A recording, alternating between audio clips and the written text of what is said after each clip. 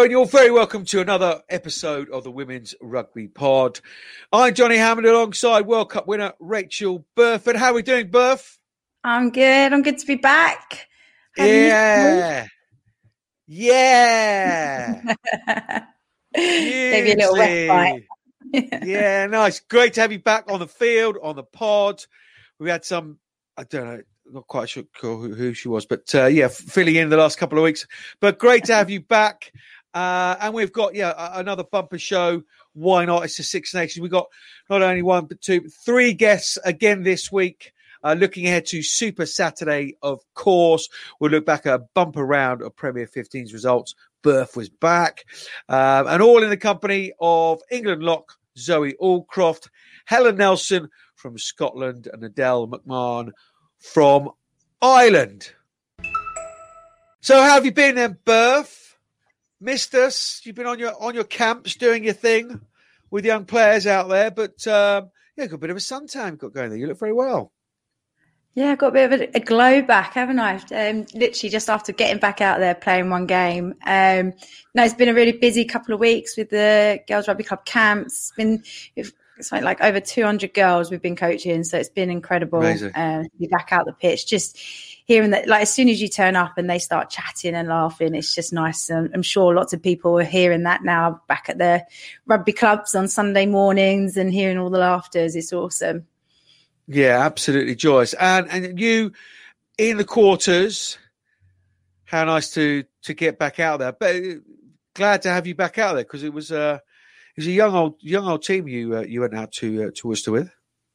Yeah, we had quite an inexperienced side, young, couple of debuts, a few people playing that position. But yeah, it was just so great personally to be back out there.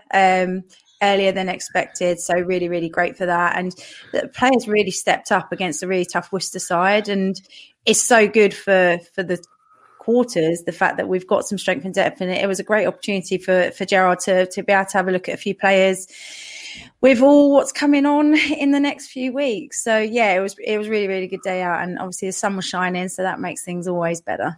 100%. Yeah, we will have a little look back at those results later on in the show. We're going to deal with the international news and stuff first. But no, good to have you back.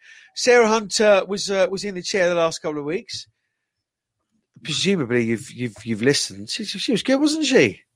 Of course she was. That's why we got her in. We knew that she would absolutely smash it. I did tell her don't do too well because I might not get the seat back. But no, how cool. Yeah, she's not available this week. I managed to sneak back in.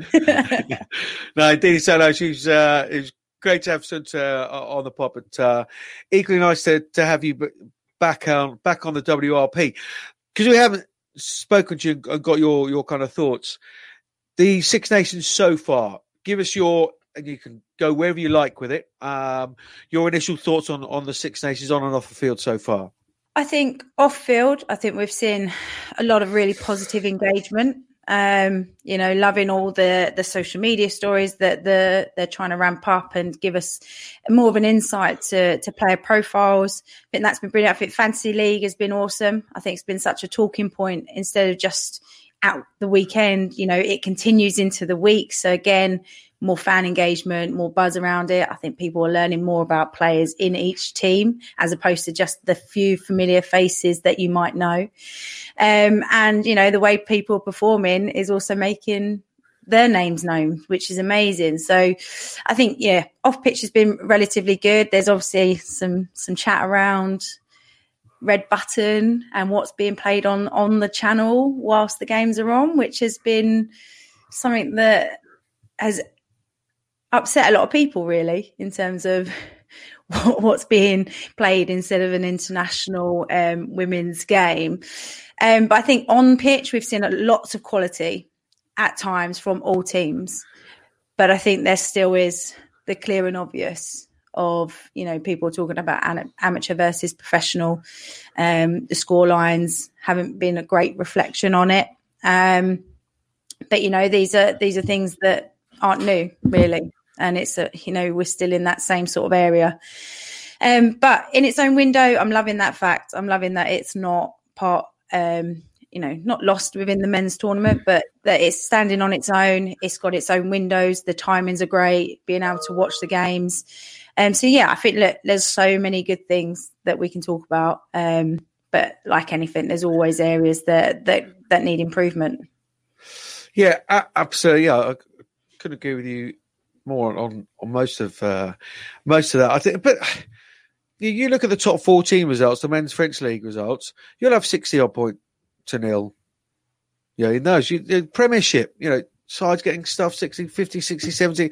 So, it does happen. But obviously it's intensified with that. I just wanted to make one thing clear because, yes, I had a little rant last week. And actually, somebody got in touch, a lady who's heavily invested in the women's game, and just said, I thought it was a little bit unfair, saying that people didn't care and what have you. I just wanted to make it very, very clear. My comments last week were about what the Six Nations themselves are putting out. And I've been in broadcasting a long time, and I know what is achievable within budgets and what have you. And I think Ali Donnelly at Conqueens did a little something on it last week, and that sort of roundup of the week. For me, it's not good enough to just get it out there. It's got to be done in a quality way, and that was my point last week. If all you're doing in the week, and I agree, there is more social media, but you're doing an Instagram live, it's free, and you're getting players to dig out a load of old photographs and do a voiceover into their phone.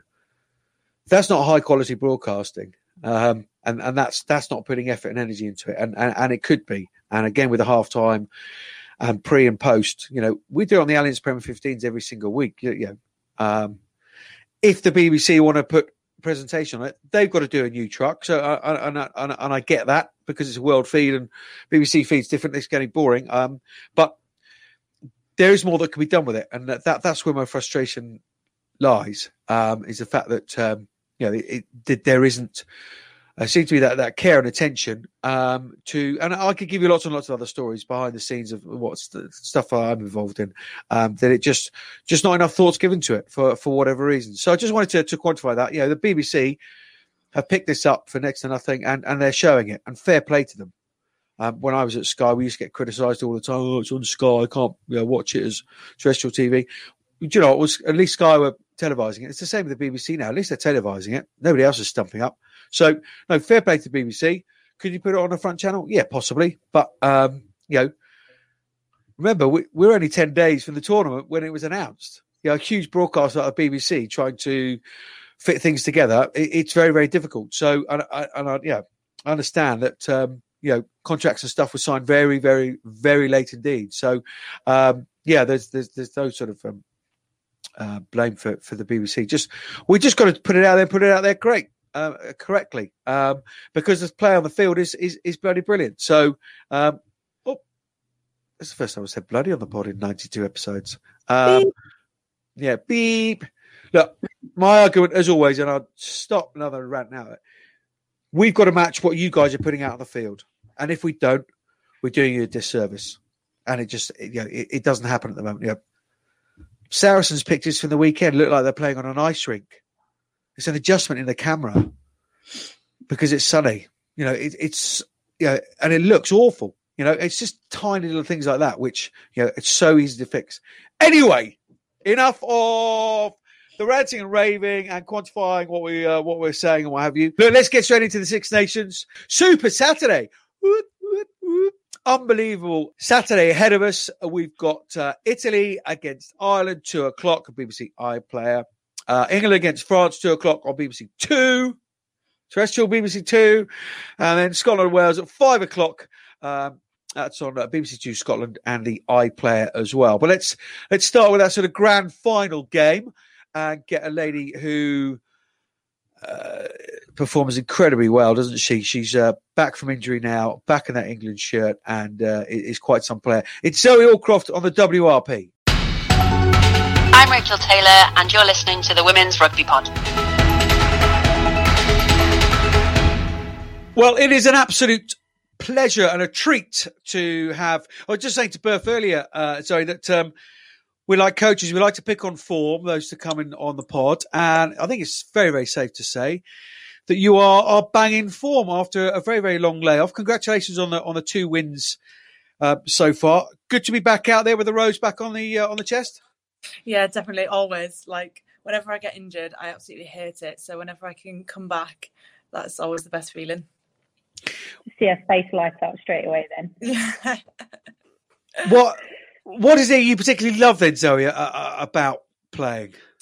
I just love like the high tempo of playing for England, like the decision making side of things. Like, it's just like an extra step up from. I obviously love playing for club also, but like playing for the country, it's just like that in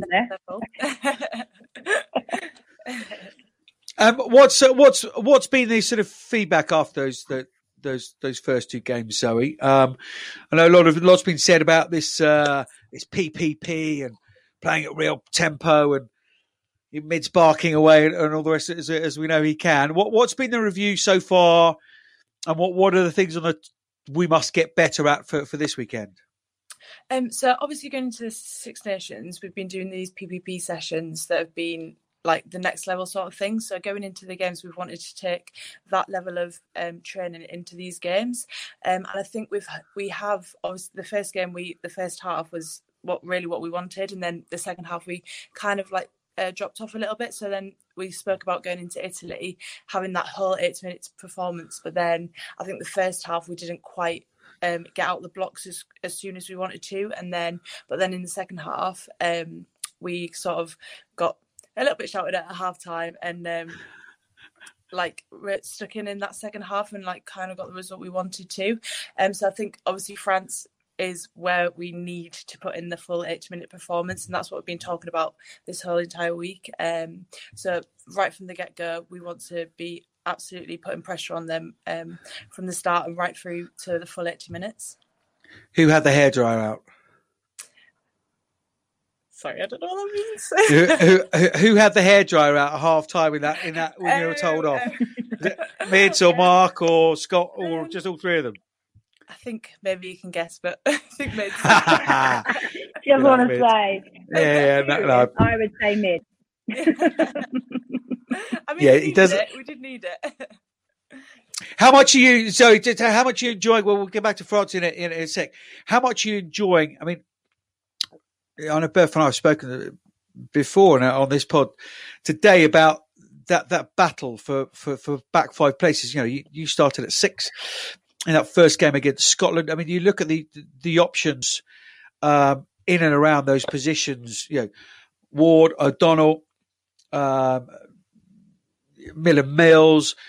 You got Marley, you got Sunter, you got Fleetwood. You know, all in that back 5 area. I'm sure I missed couple of people off there, but how much are you enjoying that competition? Does it? I suspect the stock media answer is going to be, "Oh yeah, well it all spurs us on to get better." But genuinely, like in the cold, dark moments by yourself in your hotel room, right? I'm going to get her in training tomorrow because she was just a bit too good. Come on, be honest. I think for me, it's just like genuine. This is genuine. That I think it's just about every time I go on the pitch, making sure I'm the best, and then that kind of creates its own sort of competition with obviously the girls, because they're obviously going out wanting to be their best, but yeah.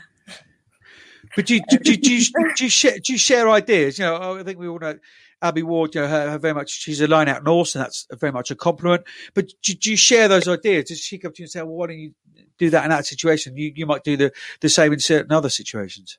Yeah, definitely. I think like when we're actually training, we're always inputting to each other how we can make it better for the team, because that's obviously our main goal, to be the best team in the world. So we're always having that small chat, especially in the line-outs, like those little tiny details that are so important in there. We're always reflecting back on those, seeing what each individual person in that line-out can do better to make the whole team better. So even though we are in competition with each other, kind of like forwards is like working as a team anyway, so it's really important that we do get those things right, so then you can be the best in the world, if that makes sense, because if one person gets something wrong, then you can't do your best. So you need that competition to be the best team, if that makes sense. What about when you do PPP and who the forwards that get feisty and get into each other a little bit on the pitch? Marley. Poppy. Sorry, Poppy. Yeah. To be honest, when you're in that PvP position, I think everyone gives it a go. Like you just got your head stuck in somewhere, and yeah, the refs don't help. Is it Amy Turner that's refereeing, or is it? It's changed now. It's changed now. It's got worse. Since Amy's left. Joe, where do you prefer playing? I mean, Six the other week was the first time I've ever really played there, and I absolutely loved it. I'm going to go Six. Oh, yeah. Okay. So is that something you're looking at for future? To be in that position? And it's just because of how loose you are, like how good you are in the loose. Sorry, not how loose you are. How good you are. Well, she is loose. Listeners, she is loose. Yeah, let's not go there. That's for a different type of pod. No, just is that kind of the thinking behind it?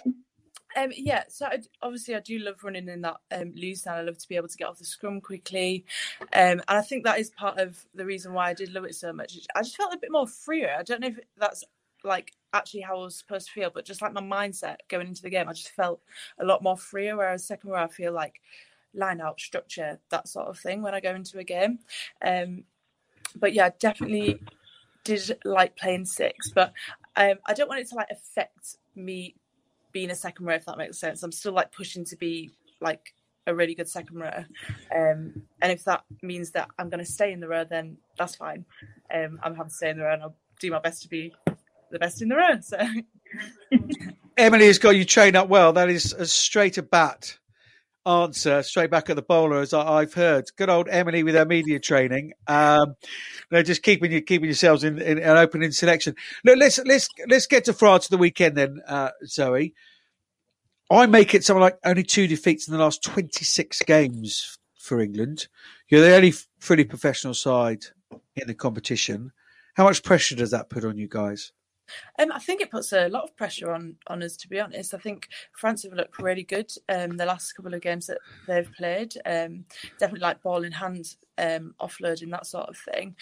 So I think this week is just about concentrating on ourselves and making sure that we put the pressure on them rather than them putting the pressure on us. That's what that's why it's really important for us to go out really hard in those first 10 minutes sort of thing, just so that we can put the pressure on them, because we know once they get playing, then they can play. Yeah, they really can. That battle against the likes of Safian Diaye, Diallo, you relishing that? Hermé and Ménager's back now as well. You relishing that battle? Yeah, definitely. I think I just want to go now, to be honest, but yeah, ready for it always.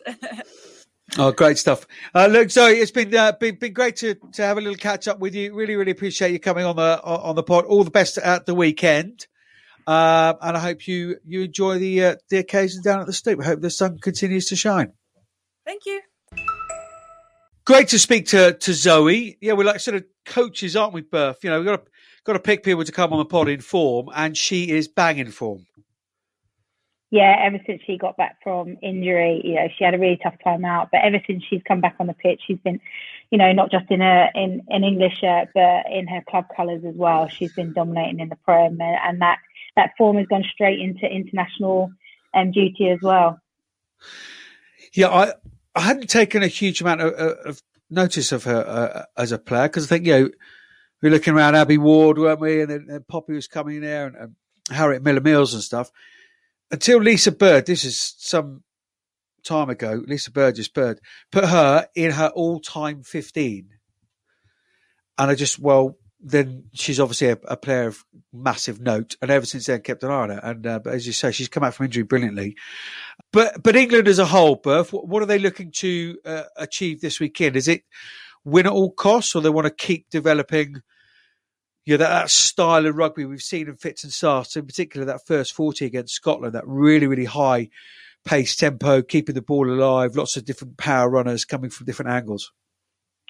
I think it'll be a win at all costs. It's the championship title, so I think they'll try and do everything that they can. I think they'll select their strongest side that they feel, one of the things they will be focusing on is how they string together that full performance of 80 minutes. You know, we've seen a very good start when they played against Scotland, then it died off, and then, sorry, the other way around, you know, came very strong in the second half. And against Italy, the same thing, very strong 40-minute performance. So how they get both ends, the first half and the second half together, because as we've seen, we know that France can punish and run away with a result. So they're going to be focusing on that area, I would have thought.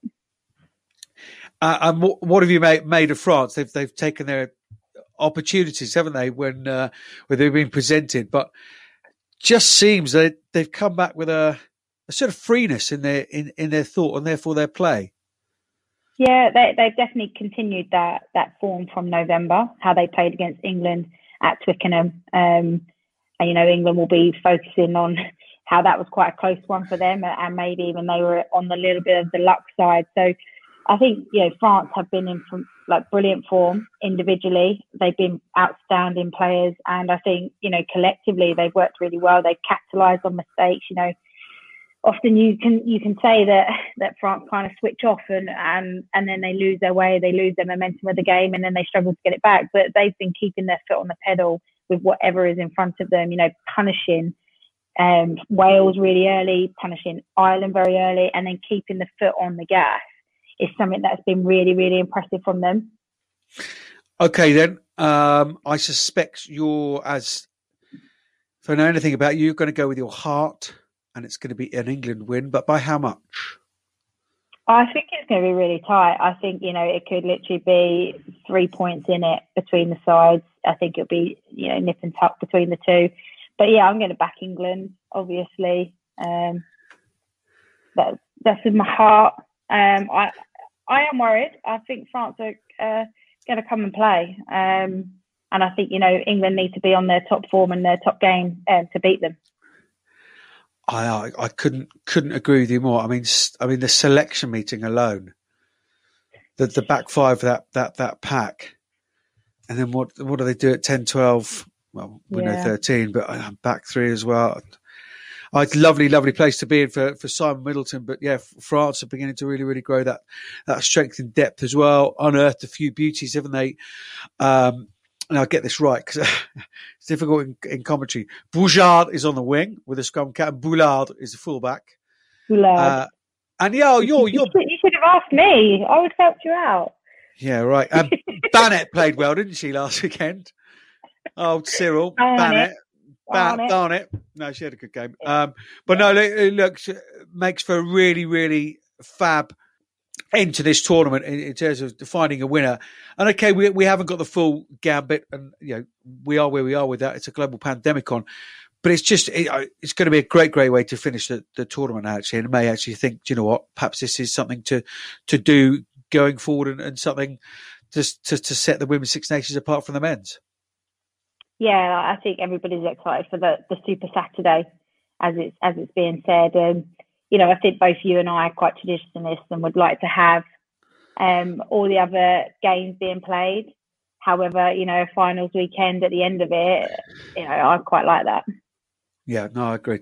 Absolutely. Well, let's move on to the other game, the race for third between Italy and Ireland. And let's get the thoughts of Ireland and Wasps back row now. Adele Tricky McMahon.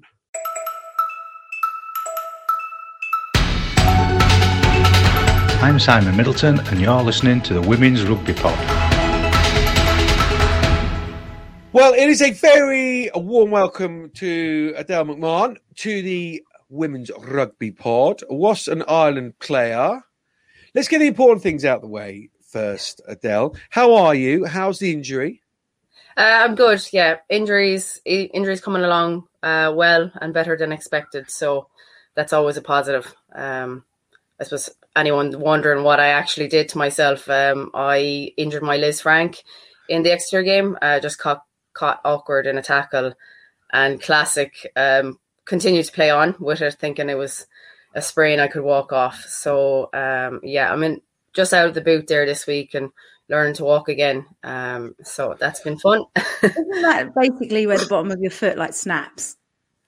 Yeah, it's I've done like a classic me as well. I love research, so I've been Googling everything to do with the Liz Frank and scientific journals and everything you can think of, even how to diagnose it. I was like, I need to know everything about this.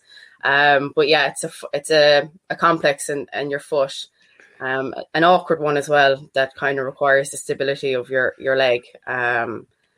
So yeah, I was like, don't do anything by halves anyways. I think physios hate Google nowadays because you always turn up with like, I've got self-diagnosis, I know how to rehab back, I know that I need this, and they're like, and where did you graduate? Yeah, no, 100%. I've definitely been annoying the physio about that. And the other important thing I wanted to ask you about is, and I'm not sure whether you can tell us or not, but why Tricky? Yeah, it was funny actually. When I was logging on, I was like, will I say Del McMahon or will I put my name as Tricky? Tricky's kind of my rugby name that's followed me since I started my rugby career. My first cap for Galwegians back in Ireland in a team in the AIL. It's a tradition to sing a song on your first away game. And I was so quiet. Like, I think I'd maybe been at 2 training sessions. I was Edel from Clare who turned up in all the GA gear because I didn't own an ounce of rugby clothes either. And I knew the words to It's Tricky back to front. So that's what I sang for my first cap rap, I guess. And the name just stuck, like, because I think it was a Sunday evening. We had a few beers in the bus, had training on a Tuesday, and everyone was like, what's that Tricky girl's name again? And that literally stuck. And I sang it every single time on the way home from a bus, or I'd be caught up on a stage in a bar singing it as well if we were out celebrating or something like that. So it's followed me here. Oh, brilliant! I mean, I don't know that one. Do you? Run DMC. Is this you trying to get me to sing it here now? She's seen through it. Yeah, Jenny, no idea how it goes. I keep it for special occasions now. So understood. Fair enough. Yeah. Not a special enough occasion. Fair enough to you. Look, we got you on today. I'd love to sort of get you on the pod at some other point to go through your career and your journey and what have you. Today, very much specifically looking at obviously the Six Nations is going on at the moment. Let's just touch on Wasps securing obviously a semi-final spot. Congrats to you and the rest of the girls. Those are going to be some semi-finals, aren't they? Yeah, they're a cracker. Like the table has been, blown wide open this year compared to where it was last year. You've got, top 5 teams there competing. Exeter just on the fringes of the semi-finals as well. It's been a brilliant year. I think the Sevens girls that have been integrated into the squad and especially into Wasps have really added an element and a flair to our attacking game. And likewise with other teams as well. So it's going to be a hard grit game, and it's going to be exciting. Anyone you don't want to meet in the semis?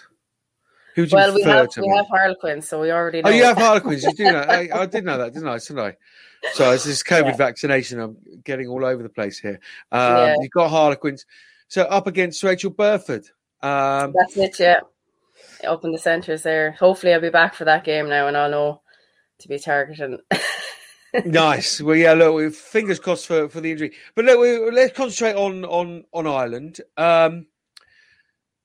What have you made of the performances? Quite stark difference in the performances so far in the Six Nations. Yeah, I think, I suppose it's only really come to light because of the media, I guess, this year for the tournament.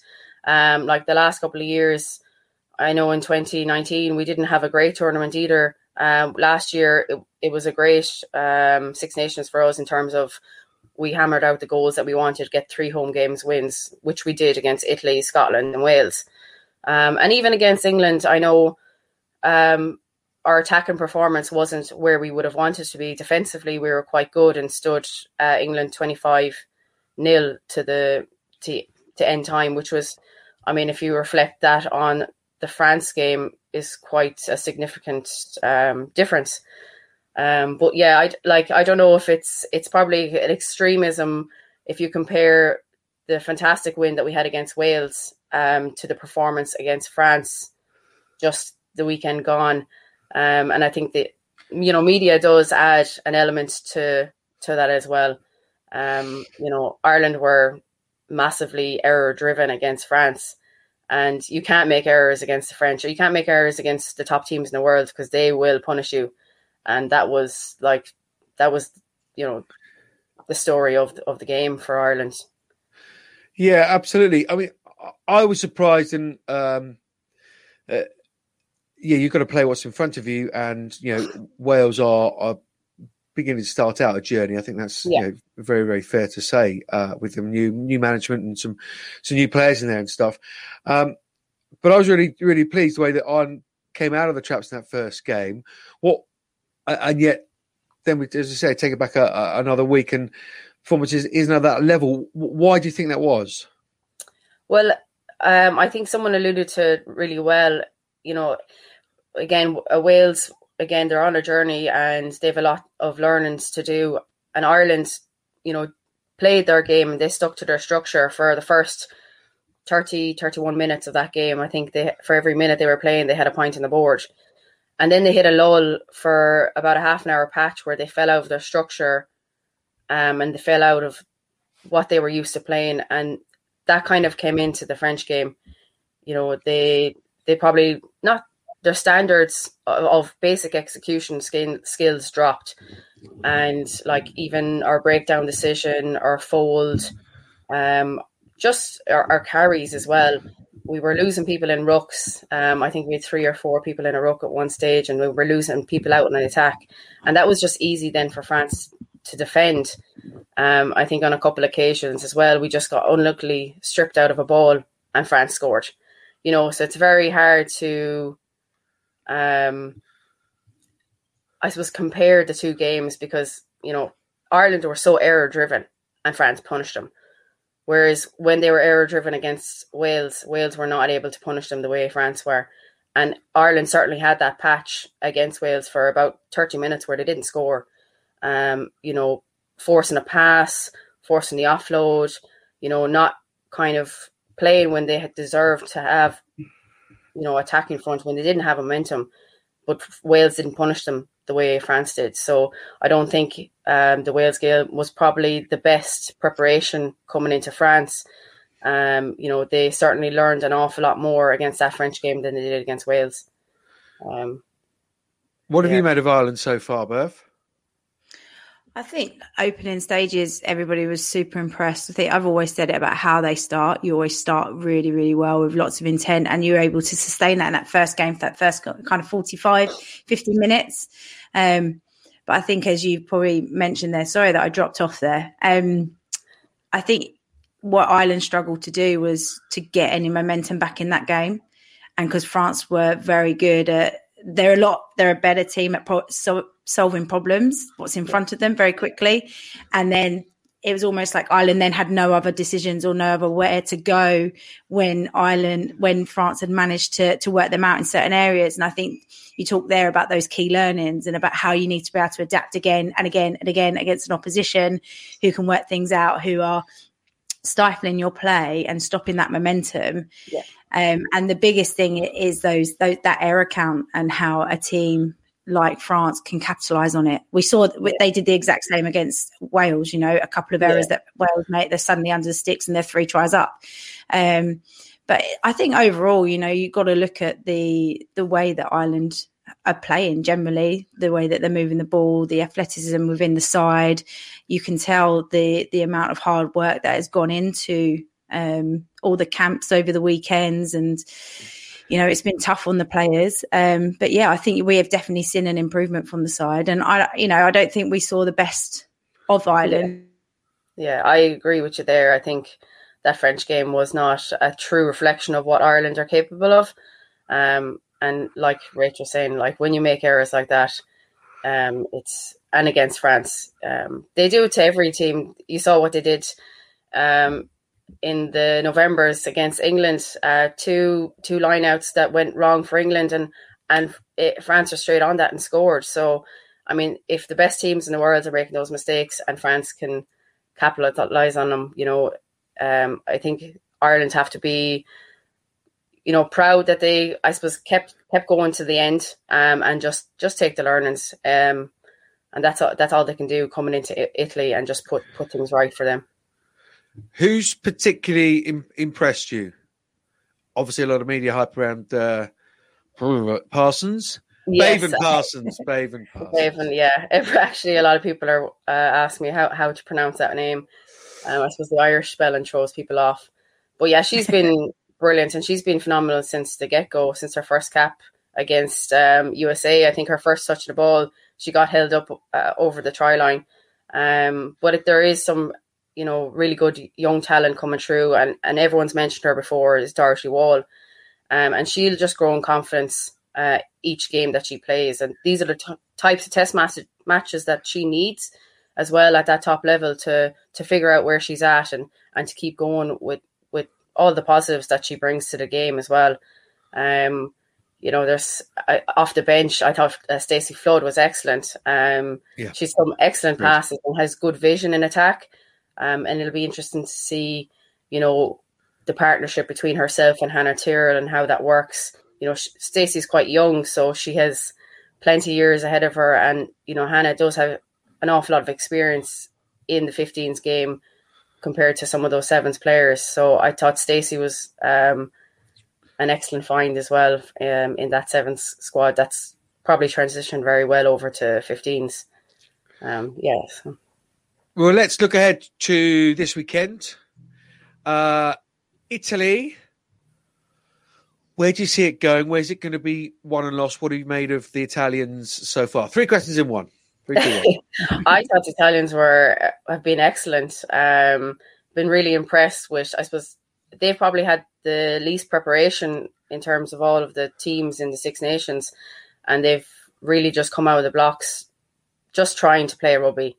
They're trying to get it to the edge. Their wingers are scoring. I think their 13 the last weekend had the most stats for carries. So that's where they're wanting to attack the game. So it's really positive to see them going for it. They're playing very like jouet style of rugby, even against England. They were just unfortunate not to execute on any of their attacking phases, and they made 2 errors, and England scored under the post in that first half. So I think Ireland definitely won't be underestimating the game against Italy. They'll have watched how Italy played against Scotland recently and how they attacked against France or against England as well.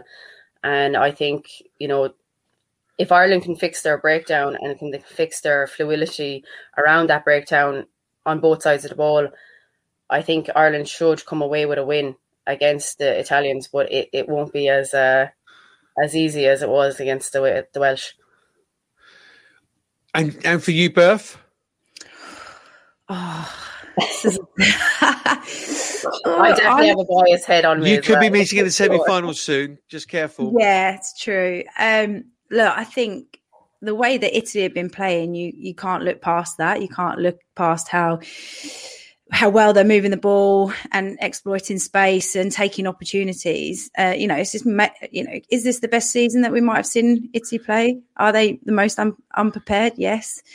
But, I've been really, really impressed with them. And I think what they've worked out is to not try and physically match opposition. And that's why they're keeping the ball and moving it as much as they are. And they're getting great success off it. It's really I love that look. Yeah, based on how they're playing, I think Italy this is their best chance, I think, to be able to beat Ireland. There you go. Didn't quite say it. I said Berth just said you're not going to win. Whoa, she would. I didn't actually put it out like that.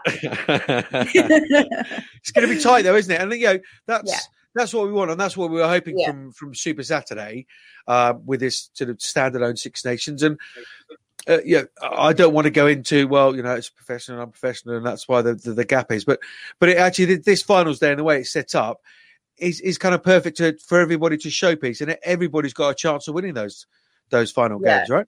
Exactly. I mean, even yeah, it is going to be a super Saturday, and between England, France, it's going to be a cracking game. Ireland, Italy is going to be an absolute cracking game as well. I mean, if, like you're saying, if Italy start playing with that, offloading game, it's always exciting to watch, whether it comes off or it doesn't. And it's really encouraging to see players play with that and express themselves on the pitch without, falling into very basic, probably boring up the jumper rugby. So it's exciting to watch, and then to see where Wales are at in terms of the Scotland game as well. How well have they kind of fixed things in camp? How have they improved as the Six Nations has gone on? So it'll be interesting to see where they're at as well in terms of the Scotland game as well. Yeah, absolutely. I know we could carry on talking, but we're whizzing around all the units. I really, really appreciate your time this morning. Great to get your thoughts. Fingers crossed. Yes, you're back in time for the end of the season and those unbelievable semi-finals. And thank you very much for your insight this morning. And I'd look forward to hearing Tricky. Cheers. Thank you very much. See you later. Thanks a lot. Well, she's in good form, really upbeat. Obviously, she's got a sort of an eye on the camp. Ireland, then your assessment of them. We spoke just a second ago, didn't we, about how difficult that game is going to be, certainly to call anyway. But have Ireland moved on? I guess that's with non-professional teams in the Six Nations. That's what I'm kind of looking for. Is have these teams moved on from last year? Okay, we've got one game left, but have Ireland moved on, and if so, where? I think it's quite difficult to compare from this year to last year, considering the year that the world has had. So, the preparation, etc. Have we seen them move on? I don't know. And I think it's the same in the Welsh camp and in the Scotland camp. I think they've obviously had a limited amount of time together. And have we seen improvements? We've seen some improvements, absolutely. Have we seen new players coming in? We've already spoken about Parsons. I think Higgins was outstanding as well. And so I think, have they developed new players? Have they managed to utilise some of their sevens players into their programme to strengthen it? Yes. But are we seeing, full performances and changes in that area? You could arguably say yes against Wales. There was a significant difference in how they played in that first half, I would say. But then being able to sustain that and continue that, and then be able to take that on to another opposition, they haven't been able to do. So I think it's difficult to compare. I think that, you're always going to have slight improvements, but have we probably seen, but is it in the place to be able to make the difference that everybody's expecting? I think, and I will just touch on Wales here. I think everybody put so much expectation that they're suddenly going to be this new look team. And I did it. I had huge expectations on them, when reality is, not much has changed. Yeah. Yeah. On the ground, it has. Yeah. Because you've been away, you haven't had that time together, and the time you do have together, especially in those sort of non-professional environment, it's really tricky to get stuff done, and especially if you've got a new management and what have you. No, I was impressed with a few individuals, and actually, on paper, Ireland are a really nice looking side. I mean, one of your chums are Harlequins, Anna Capelish. I mean, she was one of the players of the Six Nations last season, not getting a sniff, and that's sad for Anna, but shows the kind of strength and depth in that area. So they are beginning to get more depth beyond the 15, which I think has probably been an area where they've struggled in the past. So come on then, match point predictor genius. Who's going to win?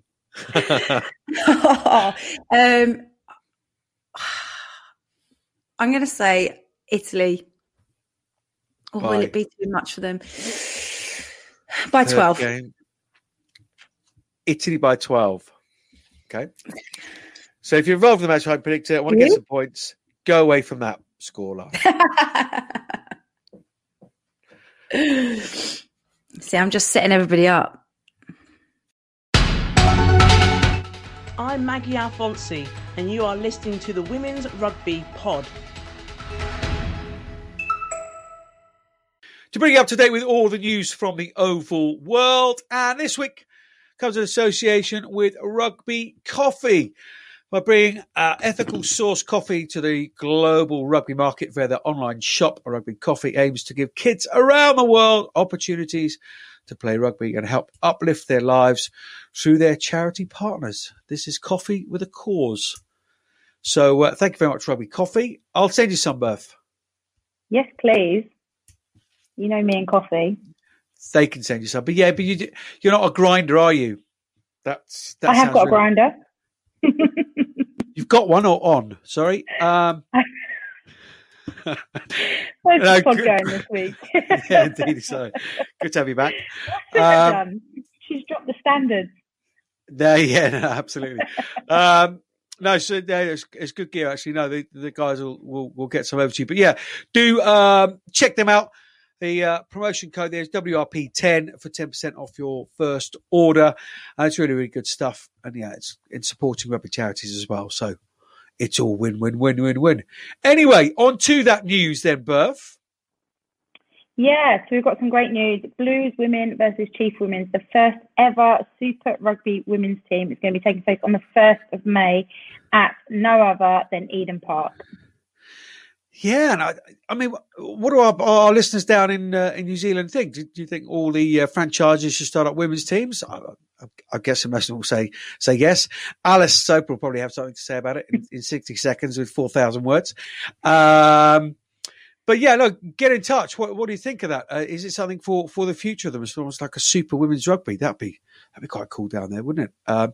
Anyway, the Super League up here in England, the Premier 15s. What a weekend of rugby it was. Nail biters and upsets. The top four cemented: Saracens, Quins, Wasps and Loughborough.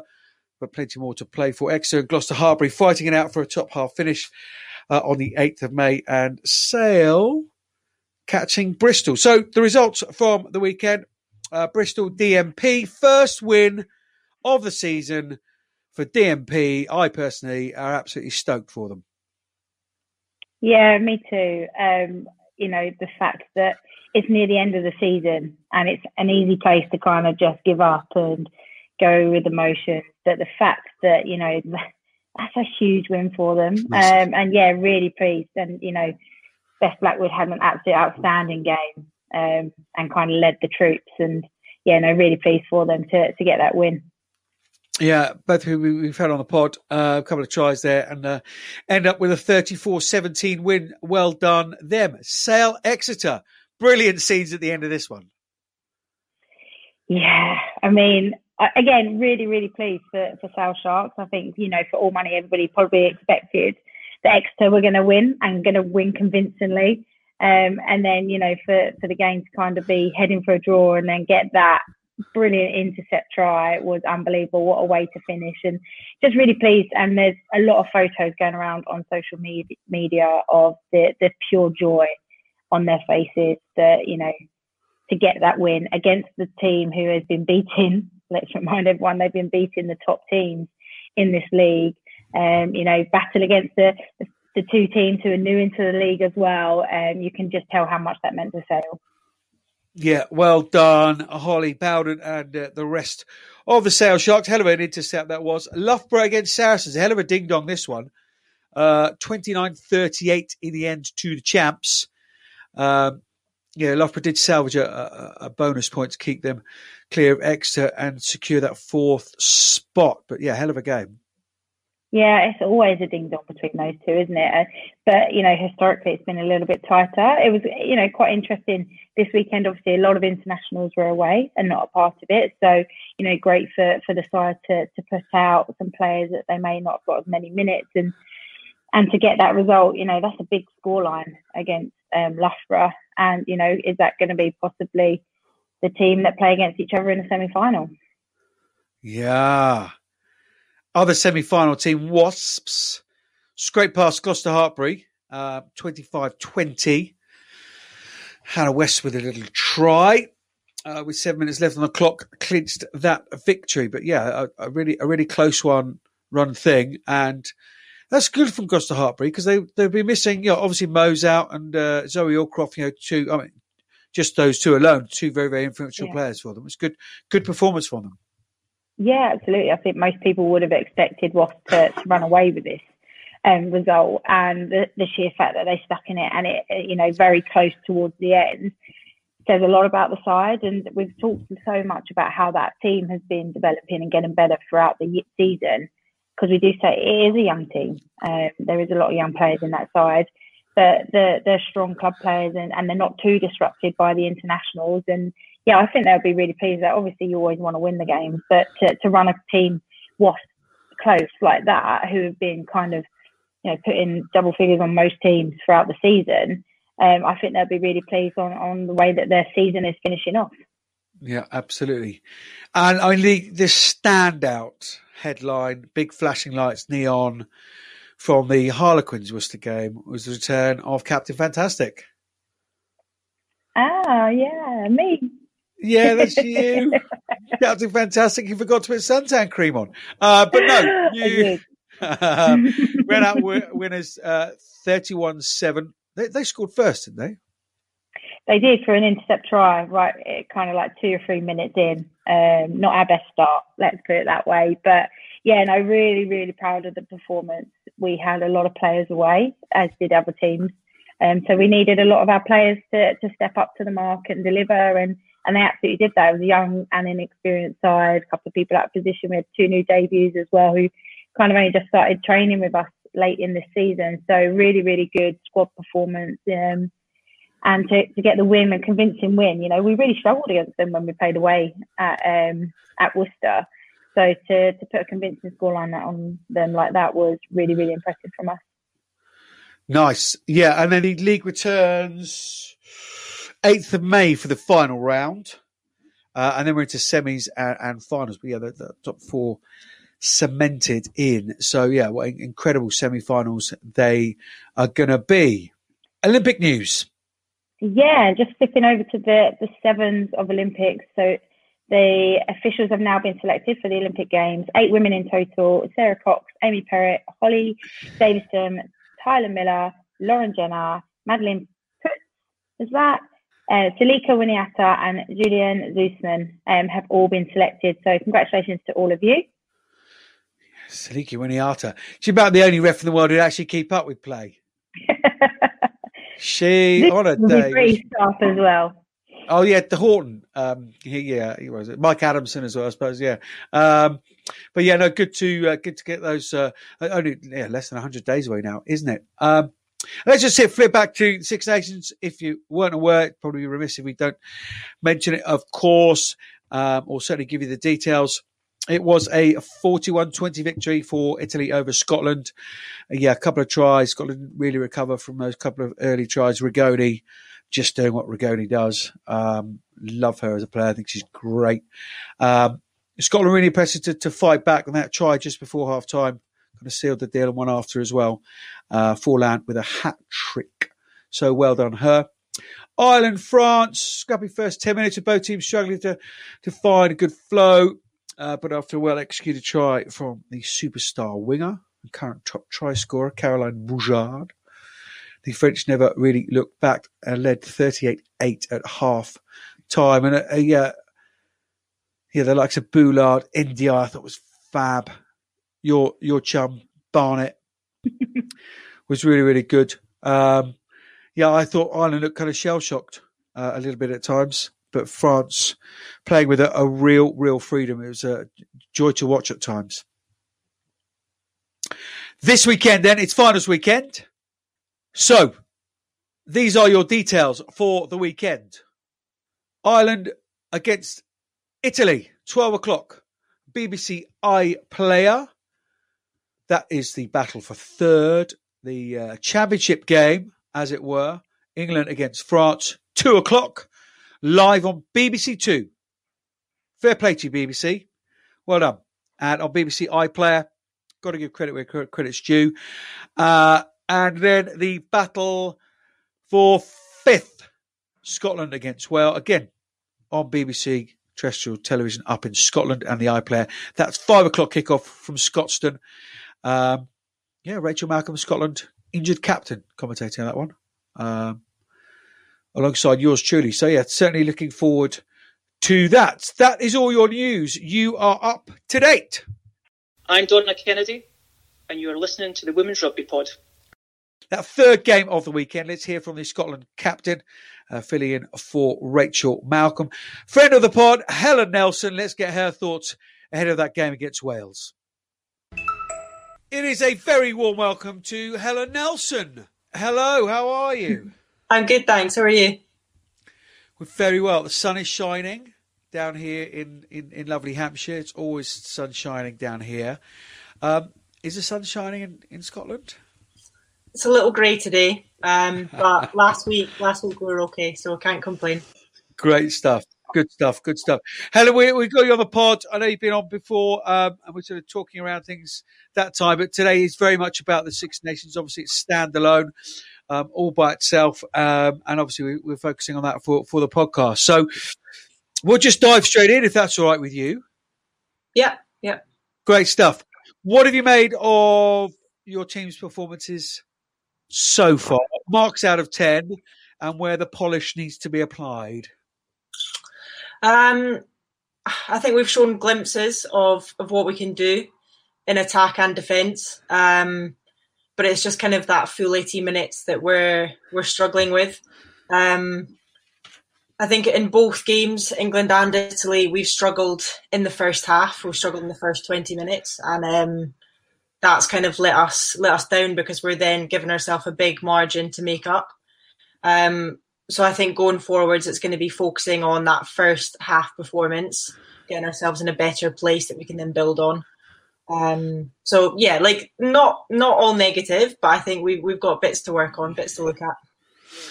Yeah, I guess two things come out of that, and it was a question I was going to ask anyway. The fact you brought it up, it's just how important is that start going to be come the weekend? Yeah, really, really important. I think for us as well, if we start well in a game, it helps us build confidence and belief into the game. But at the same time, mistakes do happen, so you can't put too much emphasis on that in case something doesn't go our way the first, say, 10 minutes and then heads go down. So it's kind of,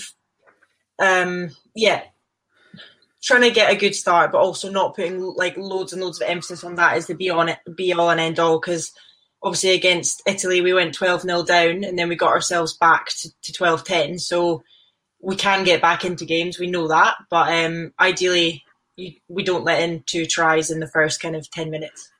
Yeah, it would certainly help, wouldn't it? But yeah, as you say, you claw right back on that try just before half time.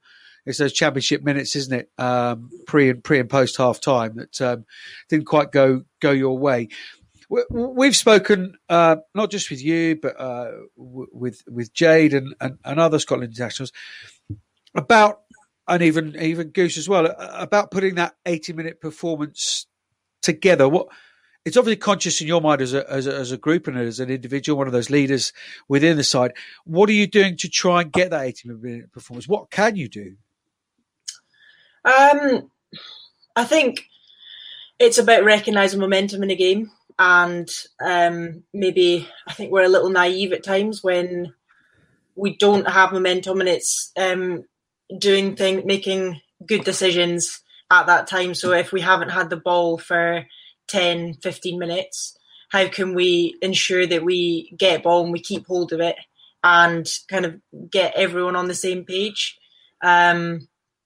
Because obviously you can't score points if you don't have the ball. And I think it helps to build our confidence as well when we get through the phases and we build some phases. So I think starting small, we talk a lot about 80 minutes, but it's about kind of breaking it down into, say, the first 20 minutes and then, right, that's gone well, let's build up and build up. So I think we do have the ability for a full 80-minute performance, but it's about kind of, breaking that up and making it more manageable.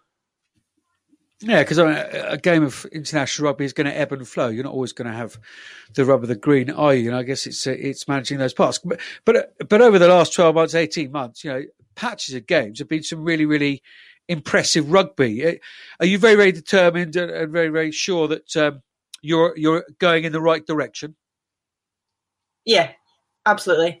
I think individually and also as a team, we're all getting better all the time. And I think this campaign especially, there's been some young girls really step up, and that's so promising because if you kind of look at the names that are missing from this squad at the moment, there's some big names. But then I look at the young girls who've stepped up, like your Evie Gallagher's, and then Evie Wills and Corrine Grant, who won their first caps at the weekend. They would probably wouldn't be getting as much game time if we had everyone kind of fit and available at the moment. So I think it's really positive from our depth point of view, moving up into like a World Cup year next year. That's going to be vital. Yeah, 100%. I think, the way I've been watching all the teams, probably outside of England and France, because they're professional, they should get better. It is how much better sides are developing each game. And we've said it on this pod a lot and very strongly that Scotland is very much on an upward trajectory. So with a little bit of depth coming now and striving for that 80-minute performance, talk us about the preparations for the weekend. Yeah, so this it's been a good kind of couple of days, actually. Usually after an international, we would play the match and then all disperse for a couple of days and then come back into camp. But because of COVID, we've stayed in for this 2-week block. So we had Sunday and Monday all together when usually we wouldn't.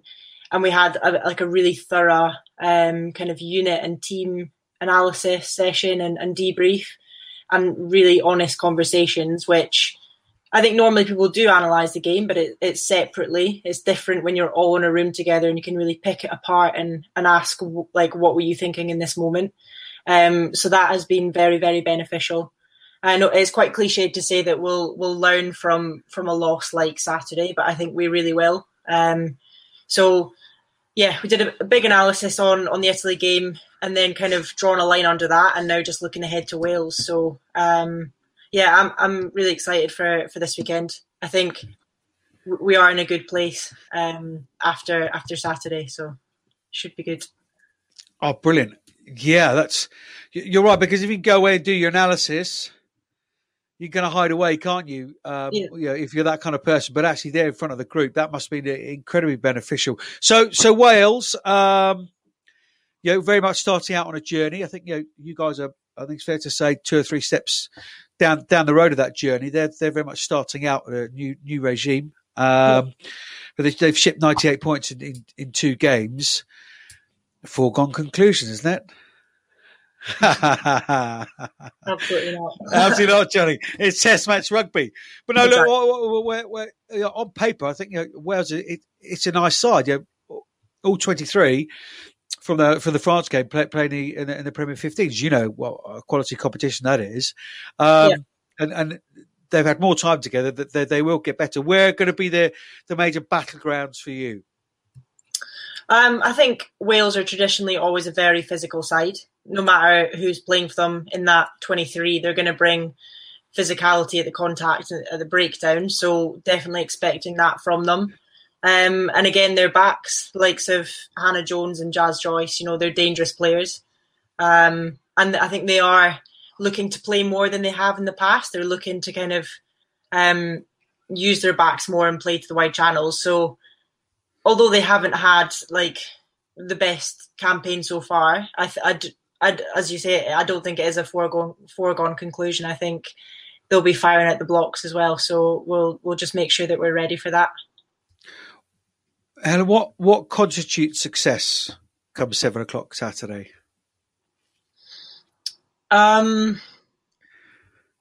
It's a goodie, isn't it? It's a toughie. Yeah, that is. Is it about result? Purely get the win, finish 5th at home, BBC Scotland, all the rest of it, or is it about that development which clearly you're very much on? Yeah, I mean, a bit of both. A bit of both. It is about development, and obviously this isn't our end game. The thing we're building towards is the World Cup qualifiers. That is where we want to be.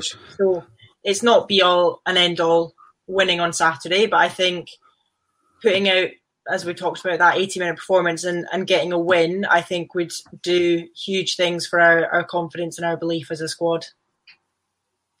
There you are. There's the sound bite right there. I know, and also great honour to the. I know there's lots been talked about broadcast and stuff, but it's on. I understand it's on BBC Scotland. Is that right? Yes. Yeah. That's great as well, isn't it? Just generally for the exposure.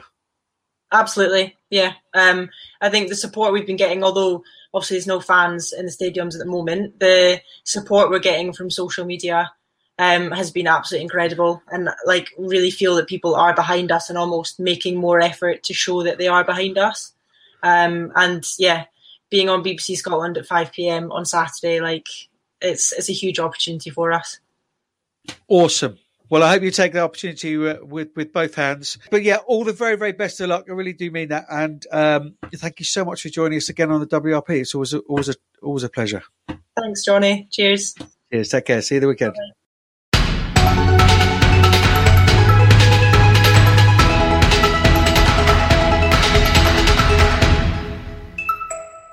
And Helen's right there, Berth, in chatting. I think she speaks very, very clearly, and obviously enjoying stepping up to a bit more of that leadership role with the likes of Jade and Rachel Malcolm not being around at the moment. But it's putting that 80-minute performance together in a different way, but similar to England, really. They have put in some spells of some really, really good stuff.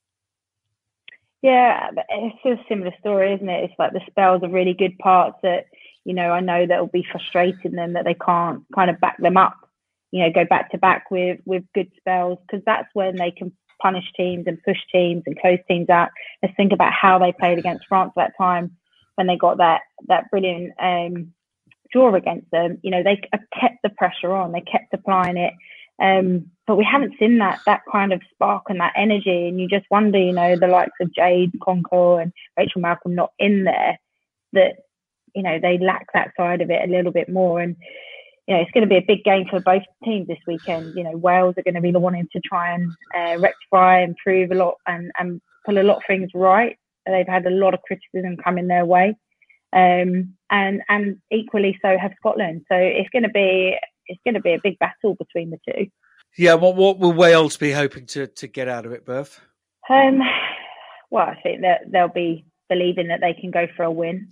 They'll probably feel that they're on the same level footing as Scotland. I think they did not expect Ireland to play the way and start the way they did. The biggest thing for Wales is they need to start well. In the last two games, they've started really poorly early, and then suddenly they're trying to chase a game within the first 10 minutes because they're 2 tries down. So I think they're going to be looking to how they start and how they can try and keep themselves in the game and applying pressure on the opposition. Yeah, I'm absolutely with you. I think that start is hugely important for both mentally for Wales, psychologically for Wales, and Scotland. Didn't really come back from that start from Italy. It took them so much to get back in the game that kind of didn't have much left. So your prediction for that then, Berth? When you look on paper, both teams are, they're relatively even. Yeah. So it's good. So much talent, so much individual talent. I'm going to back Scotland. Yeah, okay. By how much? By 8. 8. Okay, I won't do that as my match point predictor because you're nowhere. You are nowhere, Burford. In the WRP League, Dylan Patel leads the way. Congratulations to Dylan. Just ahead. Dylan. No, you're not. It's a false count. No, we've checked. No, we've checked your email address and it's not referenced. Ahead of some chap called Gary Street. He's in second. He's quite. Yeah, he's quieted down now. He was crying after the first week. Yeah, he's got a lot quieter now. Yours truly in third. Thank you very much. Alongside Sean. You fix it, don't you? What's that? You fix it, don't you? Prove it. Alongside our very own Sean Phelan. Berth, you're just keeping an eye on things down the bottom end, just down in 31st at the moment. So it's good of you to, yeah. Yeah, but I'm just opening the doors for other people to be, at the top. Yeah. It's like going for a long walk or or a skier or a cycler. You have someone at the back looking after everyone, and that's very good of you. In the Legends League, Berth, you're down in 13th, but not to worry, I'm still holding up our end as WRP representative. I'm in third in that one as well, but 15 points behind Kerry Large. Who knew Kerry Large was a match predictor? Hey? She likes Guinness. There you go. There you are. There you go. That's incentive there for her. Massive incentive. There's better news for you, Berth, on the fantasy team. You're up a couple of places, up to 5th. Well done to Sarah BW, who tops our league. Not quite sure who Sarah is, but one final round left. Emerson is no longer in top spot. Yes. So well done to Sarah BW. I'm down in 8th, but I'm getting to get you this round because I've had technical issues the last couple of weeks. Oh, here comes the excuses. Yeah. Well, I went in with one game without any second rows. So, anyway, did particularly well. But yeah, I'll catch you on that one as well. But the predictor's the main one, isn't it? I think we'll all agree. Anyway, another fascinating round. Pick what suits. That's how it rolls, isn't it? Oh, yeah. I'm winning that one. Let's focus on that one. Yeah, exactly. Exactly so. Anyway, fascinating round of that still to go. TWRP is our league code for the Match Point Predictor. And do get involved in the Fantasy League as well. Well, another absolutely packed pod comes to an end, Berth. It's been a great show. Really, really busy again. But, while the sun is shining, let's make hay. And hopefully we've done that through the course of this Six Nations. Must just say next week, we're choosing our Six Nations team of the tournament. That should be fun. Really tough. Really, really tough. In association like we did last year with Scrum Queens, and Ali Donnelly's going to come on. And should we get a green light and permission from the BBC, from Auntie, then Sarah Orchard will be joining us as well. She has been commentating on lots of the games as well. So that will be great. But let's finish up with a few shout-outs, Berth. Yeah, so just Zimbabwe Rugby Union, the Unstoppable Women in Rugby, providing women with level 1 courses in coaching and officiating. So again, helping grow the game around the world. Yeah, that's awesome, isn't it? In Zimbabwe, it's just not an area you think rugby has got a foothold, but with activities like that, certainly going to get one. New Zealand Rugby Museum launched her story, an exhibition dedicated to women's rugby and showcasing the rise from the beginning to where the game is now. Yeah, some great footage coming out from that as well down in New Zealand. Worcester RFC women's team are holding theirs on the 3rd of May, 7 till 9. Contact Benny if you wish to attend at worcesterwomenrfc@gmail.com. Brilliant initiative to get involved in rugby. 100%. Go the Vandals. Fact and on Verba. And former Harlequins player, lady you'll know, Hollywood, formerly Myers, had her first appointment as an assistant referee for the Bristol DMP game following her retirement from the game last year. I think it was playing career cut short, wasn't it, by COVID. She was at Stade Toulousain. And now she's on the whistle. But well done to her. And she has given us a message because we're a little bit close to her. There's a few rather close connections. But she encourages anyone who wants to get involved in the game from an alternative perspective to get involved in refereeing. So there, from the horse's mouth, from Holly. But that's, as I say, about it for another week, Berth. Next week, as I say, choosing our Six Nations team of the round with Ali Donnelly at Scrum Queens and Sarah Orchard. But just to remind you of those fixtures at the weekend. Super Saturday from the Six Nations at 12 o'clock. It is Italy against Ireland, live on the BBC iPlayer. At 2 o'clock, it is England against France on BBC Two in the BBC iPlayer. And then rounding off the day, the battle for 5th is Scotland against Wales, BBC Two Scotland and the BBC iPlayer as well. Do get involved in the Match Right Predictor. If you fancy the Fantasy League as well, you'll have time just to see how well you do in the rounds, because it's all done by rounds as well, and actually interesting to see who's done well in what round. But the Match Right Predictor, TWRP, I should say. TWRP if you want to get involved in that one.